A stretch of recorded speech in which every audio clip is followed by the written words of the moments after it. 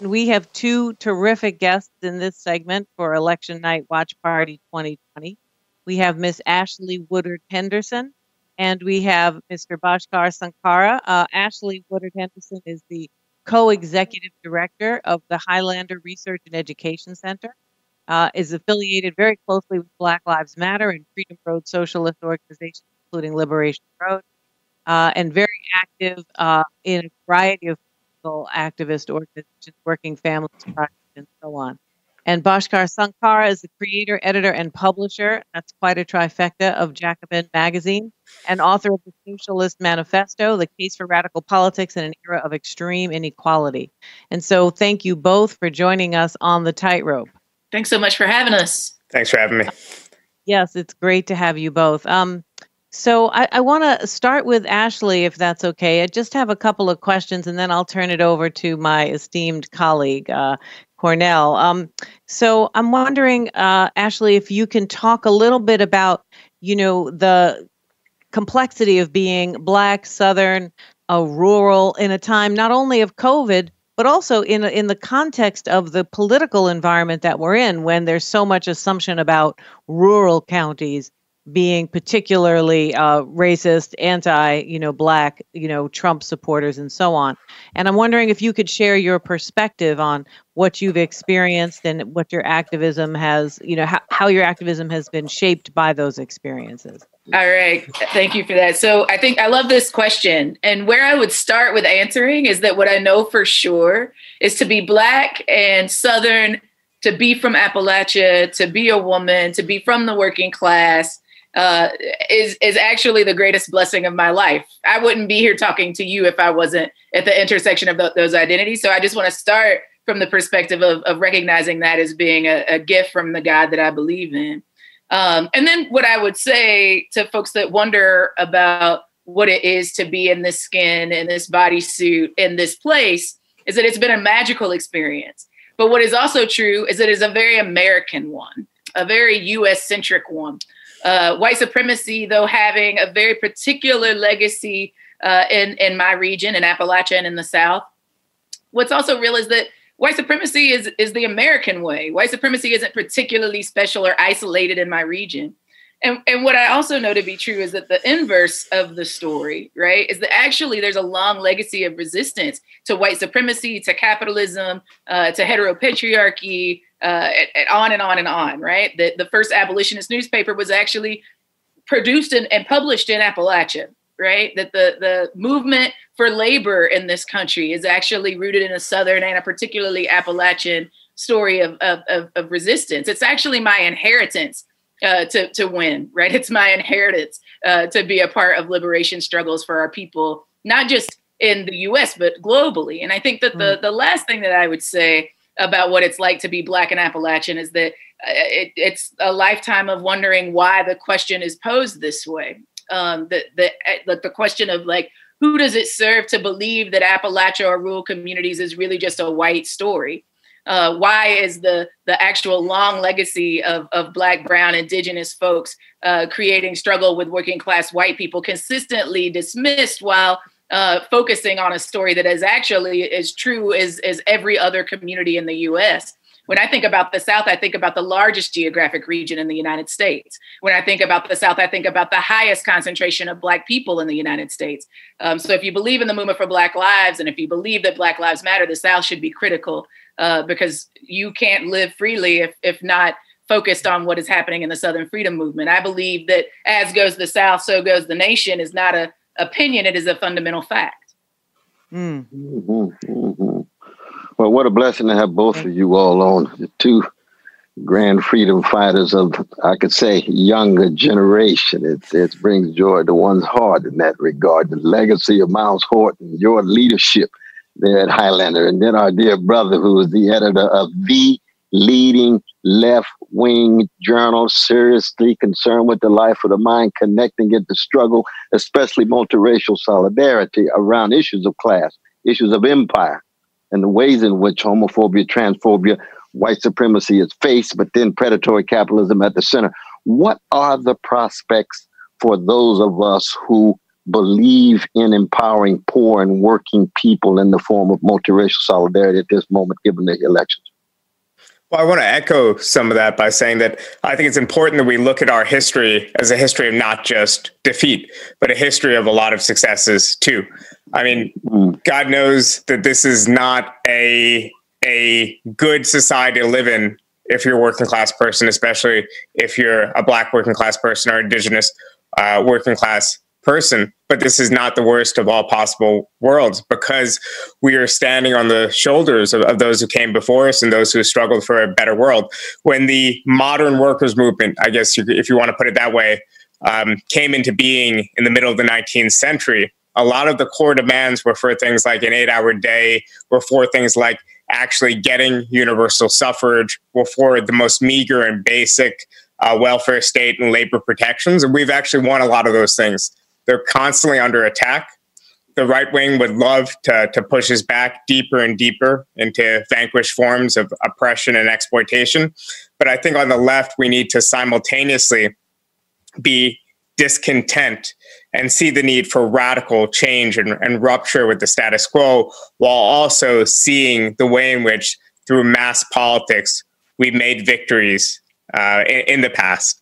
And I have a lot of hope. I have a lot of hope that we can build a majoritarian coalition in this country. I see a lot of hope in the Black Lives Matter movement and the fact that there's a lot of support among working class white people for that movement, that a lot of the dog whistles that's coming from the far right in this country are not actually being responded to. Obviously, we have a long way to go. I'm, like everyone else, I think tonight, looking at these election results, and I'm a little bit worried. We'll see what happens. I think Biden will still eke out a victory, but eking out a victory against a candidate as flawed and incompetent as Trump makes me worry that Bidenism and that form of centrism that, of course, we want to defeat Donald Trump, but this form of politics might not be able to defeat the type of right populism that we're going to get in 2024, 2028. Like what happens when they actually have a competent politician, when they have someone like a American Modi or Bolsonaro, someone who's a lot stronger than this buffoon we have in the White House right now? Right. Yeah, that's a very, very good question. Very, very true. Yeah, go ahead, Cornell. You look like you were going to. No, I mean, I think both of you all speak with such power and eloquence. I just wonder, though, the white supremacy does cut so deep, and the predatory capitalism does blind so many working people, so that it's hard to come together around issues of class exploitation. One wonders whether this new kind of neo-fascism, even if it loses tonight but bounces back 4 years later, is going to be a foe that we can overcome. You wonder about that. What kinds of evidences do we have that we can create a majoritarian left in such a sick country like the United States, such a sick empire that we live in? No, I think it's a critical question, and it's one that keeps, I think, all of us on this call. It's true. Right? It's true. That's the lifelong work, as Miles would say. Because we all committed to life and death to fight it, but we just wonder at that time. Us, right? So exactly. I think it's the central question to what does building power in a 21st century context look like. But what gives me hope is that we've built the largest social movement in U.S. history. We mobilized 27 million people in 2020. And those people, as my comrade said, were Black people, right? It was a Black-led, multiracial, multi-sector, multi-class, multi-geographic movement. We had protests in all 50 states in the United States and in like 13 to 18 different countries since June, right? When I see that, it gives me hope. When I see organizations like the Movement for Black Lives, when I see organizations like the Rising Majority that is building, a left pro-democracy united front, a movement of movements. When I see the front line, right? That again is building a united front to protect, not even protect democracy, because arguably we've never really had it except for when we've practiced it one with another in our communities. But to build a democracy that our communities have always deserved. When I see folks, regular people, not just policy wonks, but policy wonks and regular people coming together to develop things like the Breathe Act, right? Which could be the civil rights bill of our time. When I hear about the Red, Black, and Green New Deal, when I hear about the Thrive Agenda, like I see our people actually coming together across differences to build the kind of movement that we've deserved. I think even in the last couple of months, as we've seen GOTV efforts and as we've seen election defense work happening today, that what we know for certain is that organizations and communities are working together and building this united front that could be the popular front that actually builds enough power to be able to stop authoritarianism and right-wing fascism and right-wing populism in its tracks. I think it's ours to lose, right? And I think that that's the message even for tonight, regardless of what we do or don't know by the time we lay our heads in beds. What we know is that if we lose, it is because they threw everything in their power at us to dismantle our movements, to suppress our vote, to exploit our labor, to extract wealth in all sorts of forms from our community, to incarcerate and criminalize our people and our dissent. And we still pushed. I think we've already won. Mm-hmm. So, I mean, that's, it's a fantastic answer to an impossible question because, at the point at which we realize that, they've thrown everything at the movements, you still have to come to terms with the fact that they might, as Cornell was saying, continue on. And that's also what Bhaskar was saying, too. So how do we best respond to the not only the smear campaigns of socialism, right, which has emerged? I mean, when Joe Biden emerged as a socialist, I had to check to make sure we were talking about the same Joe Biden. I was like, okay, maybe there's a second Joe Biden running for president in this situation.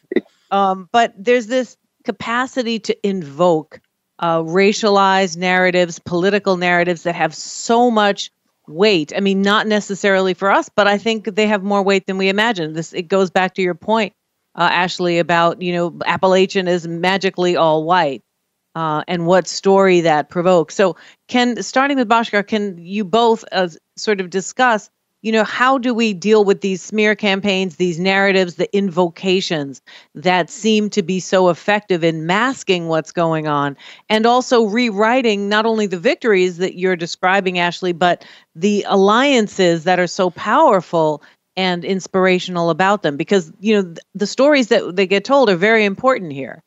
So anyway, but Bhaskar, maybe you can say a few words and then we'll have Ashley on it too, if there's time.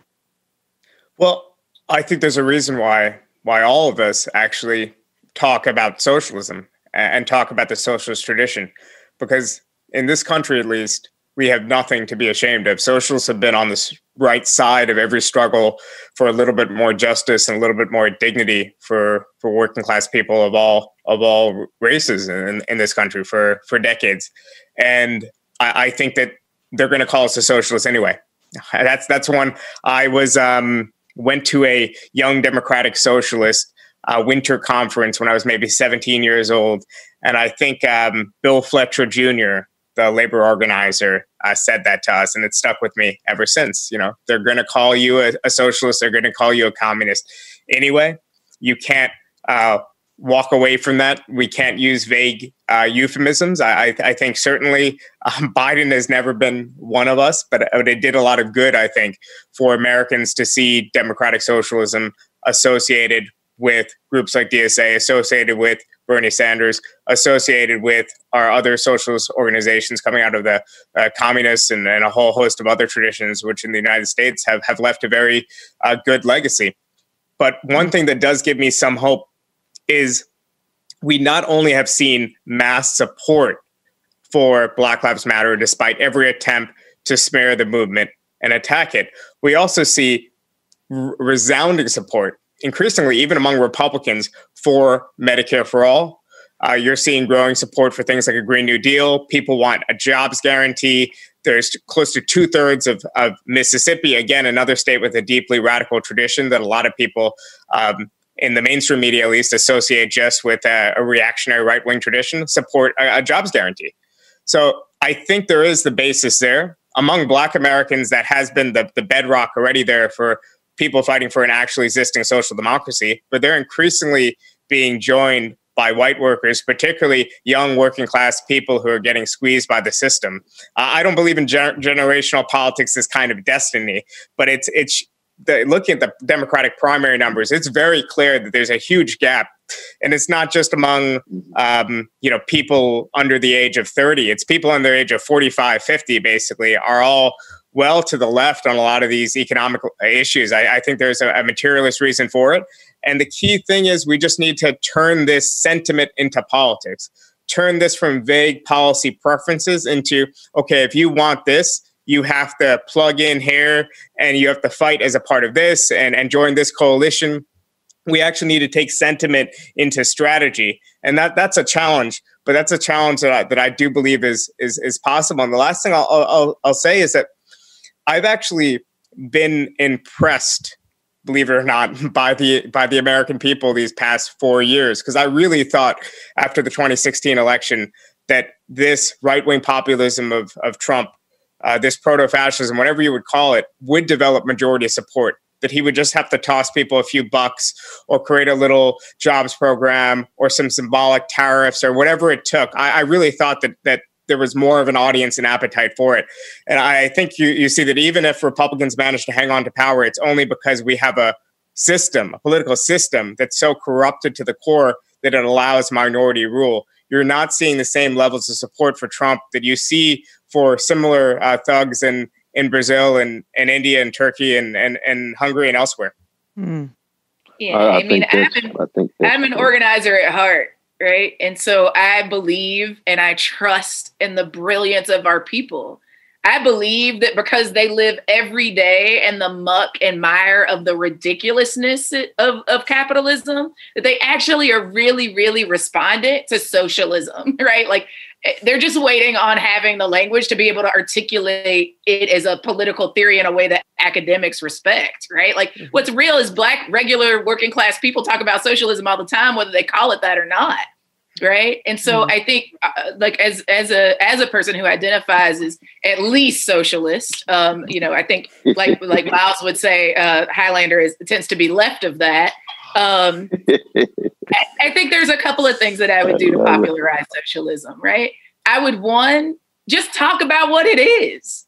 If we name the needs that it meets of our people are already behind us. They're already, in fact, we might be politically behind our people because if we're good Marxists, we believe in the mass line. They've been talking about these demands, whether they call it socialism or not.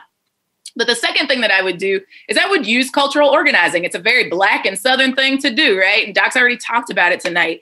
Like, what does it look like to take art and culture and faith and spirit and put those two things together to change policies and practices? If we actually use cultural organizing and made socialism sexy, people would be ready to go. The problem is that we talk about it in really arbitrary, abstract ways that are not actually connected to people's everyday living. But when we talk about everybody having healthcare, when we talk about building healthy, sustainable, and equitable communities that are not just extracting wealth and knowledge and brilliance and talent and natural resources of all stripes out of their communities, and building a mutual aid society for all people, a beloved community, people want to get down with that, right? And so I think we need to name what it is. We need to make it plain. We need to use art and culture to make it impossible to say no to.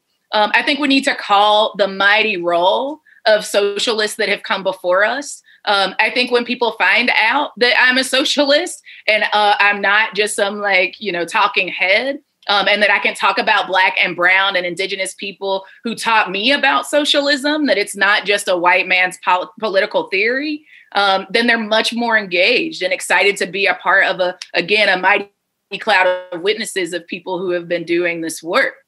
And then, again, I would start with trusting the people and I would end with trusting the people. I would trust that the people have a lot to teach us about how to actually practice socialism versus just talking about it like it's some abstract thing that's in the future. I think the more that we show folks how we can practice socialism and are practicing socialism right now, and how it's been I think the same thing about abolition, right? It's like we see wealthy and whiter people benefiting from, communities without police. And we see them benefiting from all sorts of things that are related to socialism that actually all people deserve. So it sounds like we have the folks that are going to be. Wait, I muted myself.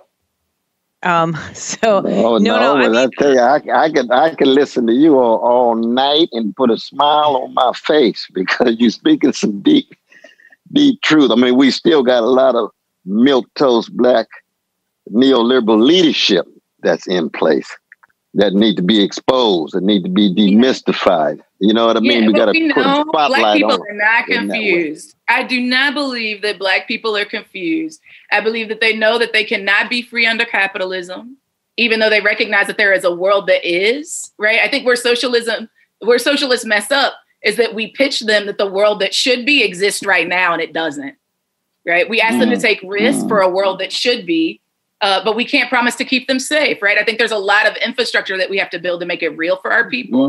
But I think they're also not confused that neoliberalism kills them too, right? I live in a southern place that's been led by a Democratic mayor that has increased the police budget every year, right?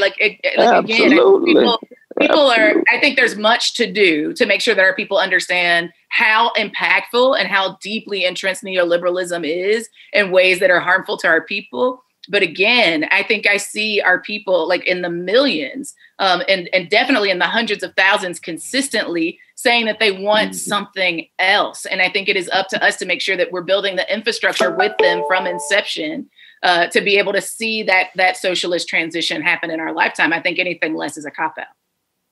So, I mean, look, I just, I love what you're saying and I'm inspired by it, but I'm not 100% sure that I have the same level of uniform investment in the idea that people know these things already 100%, or that they're able to really respond with the same level of clarity that your position suggests. I'm not saying I disagree with what you're saying. I'm more curious about, I guess what I want to do is say, look, I have faith in people too, but everybody is not necessarily on board in the same way that you're saying. So I want to be able to say, yes, faith for sure, but also recognizing that there's a lot of complexity there. I'll just give you a quick example. One of the things that I've worked on a long time is hip hop music and culture. And, I have a lot of sort of arguments that I've made in support of the political salience of, particularly early hip hop, the first 15 years or so.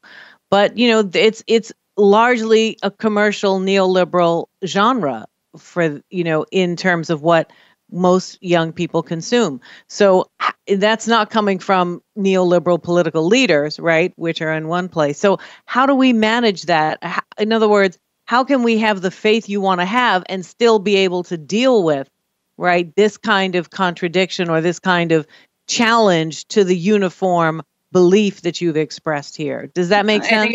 I think it's a great question, and I have an answer.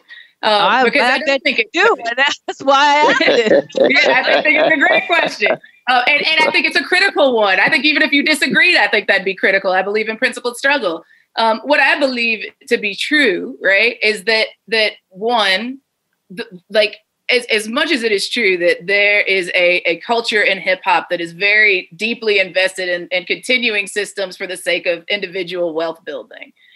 What we've also seen is folks starting to push the levers, not even start. Like, we can't talk about hip hop and not talk about folks like Dream Hampton, who've been pushing from the inside out for radically different anti-capitalist hip hop, right? We can't talk about hip hop and not talk about folks like Cutting Candy, an Asian woman who's been throwing down on the left for decades, right? There's so many examples for every mainstream hip hop. Actually, sure. I mean, I love for every Ice Cube. There's folks that are actually throwing down, like Tefpo. But I think to the point that what I've been taught as a cultural organizer and a political educator in the South is that I meet people where they are and I don't leave them where I found them. And I think too often, even in the most recent conversations about folks like Ice Cube, folks like 50 Cent, other folks that have been, doing these backroom deals around the so-called platinum plan that Trump has proposed for Black people, what we've seen, right, is like this debate about whether or not we should be canceling these hip hop artists. And what's silly to me about it is that they don't actually care about your canceling, right? What they actually care about is having a conversation. That's what people have been saying for forever. And I think the problem isn't that our people don't understand neoliberalism. Our people can understand anything. I think the problem is that people actually aren't talking to people, regular people in particular, to tell them about, to illustrate to them the obviousness of the absurdity of neoliberalism. Just like people hadn't been talking to regular Black people about the obviousness of the absurdity of being capitalist. What I know for certain is that when we dropped the Vision for Black Lives, the policy platform in 2016, people told us that we were crazy to include that it was an anti-capitalist document, that it was an abolitionist document, that we really believed in defunding police, we really believed in an end to capitalism, and that Black people couldn't be free under it, that we really did believe in these very extremely so-called radical things. And what we've seen is from 2016 to 2020, those things come to fruition. Right. We're seeing people defund police. We're seeing people push for the creation of third parties, including the Working Families Party. We've seen people push against the regular old neoliberal Dems. And I think that what we know, particularly in a Southern and Appalachian context, right, is that you get what you invest in. And what we haven't seen is an investment by the Democrats. So to be honest, if you want to hear an Appalachian and Southern story about what happened tonight and what has happened in other elections, isn't that people are sold out on either the neoliberal Dems or the right wing. They're not voting at all. Mm-hmm. They're not participating in this political process at all, which means that we're leaving ginormous segments of our community up for grabs, right? And so I think, again, and to your original question about how do we make sure that our people understand what socialism is and that it might work for them, is that we actually don't make the same mistakes that neoliberal Democrats are making by just conceding the South, conceding Appalachia, assuming that there are only white Tea Party members in those places, because that's not true. Right. They've been no. We must never concede. We must never ever concede. Not at all. Not at all. Oh, I wish we had more time. And I did, brother. Would you want to say a last word right quick? Well, the only thing I would say is that I think for most Americans, socialism, communism, even these words mean nothing. We're beyond kind of the Cold War era when these words had a lot of negative valence, but it means nothing in the sense that we need to do the job of actually winning things, winning even an intermediary measure like Medicare for all, winning a good $15 and a union for every working class person in this country, then they'll actually attach meaning to socialism. Socialism will be more bread on the table. It'll mean more security and peace in their lives. Then we'll be able to build a mass constituency. Right now, it is an abstract academic thing. Right now, it is true that socialists in America are not deeply rooted enough in working class communities. I've been a member of DSA since I was a teenager. I love DSA, but we have to admit that it's not deeply rooted in the working class at all right now. It is largely a media event. It's great, but we need to actually sink things deeper to go forward. We need to start winning something, and I completely agree that it starts with the hope and the belief that even if we can't win 100% of working class people behind a program that's broadly in their material interest, we could win 55, we could win 60, we could activate a lot of people who are currently not engaged in the political process. And that's a future coalition of American politics. It's these non-voters, it's these people who are organizing in places that don't make sense to the Democratic Party to go reach because it doesn't make sense in the Electoral College calculus. But for us, it doesn't matter. We're not thinking about the Electoral College calculus. And, I just have to think that it's our only choice, right? We'll have to try. I think it's our best bet. And we have, I think, a good 10, 15 years to try to realign American politics before it's lost forever, I think, to a much more dangerous and growing right. So let's get to it. Well, we got our work cut out for us for sure. Indeed. This has been wonderful. We're going to have you both back on the tightrope sometime in the future, and we're going to come back to that hip hop, okay, Ashley? Because I got a couple more. I got a couple more arguments with you. I got a couple more bones to pick. Anyway, it's been terrific. Terrific hearing you both. Your inspiration, your vision, your intellect, and your commitment's been fantastic. So we wish you both the best. I want to make sure Highlander Center gets rebuilt. So write to me and I'll try to distribute some news about that if you have any, because we have to go now, unfortunately. But Bhaskar, thank you so much for all your work and your vision, the Jacobin, and hopefully we'll get you on again both. And let's hope that tonight is a movement in the right direction. Thank y'all so much. Thank you both. Thank you all right, so much. Take good care. That was wonderful. Wonderful. Yeah. That's a beginning of a longer conversation, right? Rich conversation. We need that kind of conversation on a night like tonight. We really exactly do. Right. That passion with insight and commitment, and just it's just amazing. You realize that you theorize your way out of action. Exactly right. Yeah, that's been really, really powerful. Well, I wanted to ask, I guess we'll have to have them back, because I wanted to ask what should the Bernie constituency do in this moment? What's the best thing that the Bernie constituency can do in the face of whatever comes, right? How do they function? It's going to be interesting. I mean, you got Brother Nick Branner and company with the People's Party that's on the move. Sister Nina Turner, one of the great leaders of her generation, a number of us. But then you got folk working on the inside. You got Brother Bernie and you got the squad and so forth. We're going to see what they can do. But in the end, they're probably going to be headed in the same direction, because I think the neoliberal wing of the Democratic Party is going to have a certain kind of crisis no matter what happens tonight. Right. And no matter what happens with the Bernie crew. Right. That's true.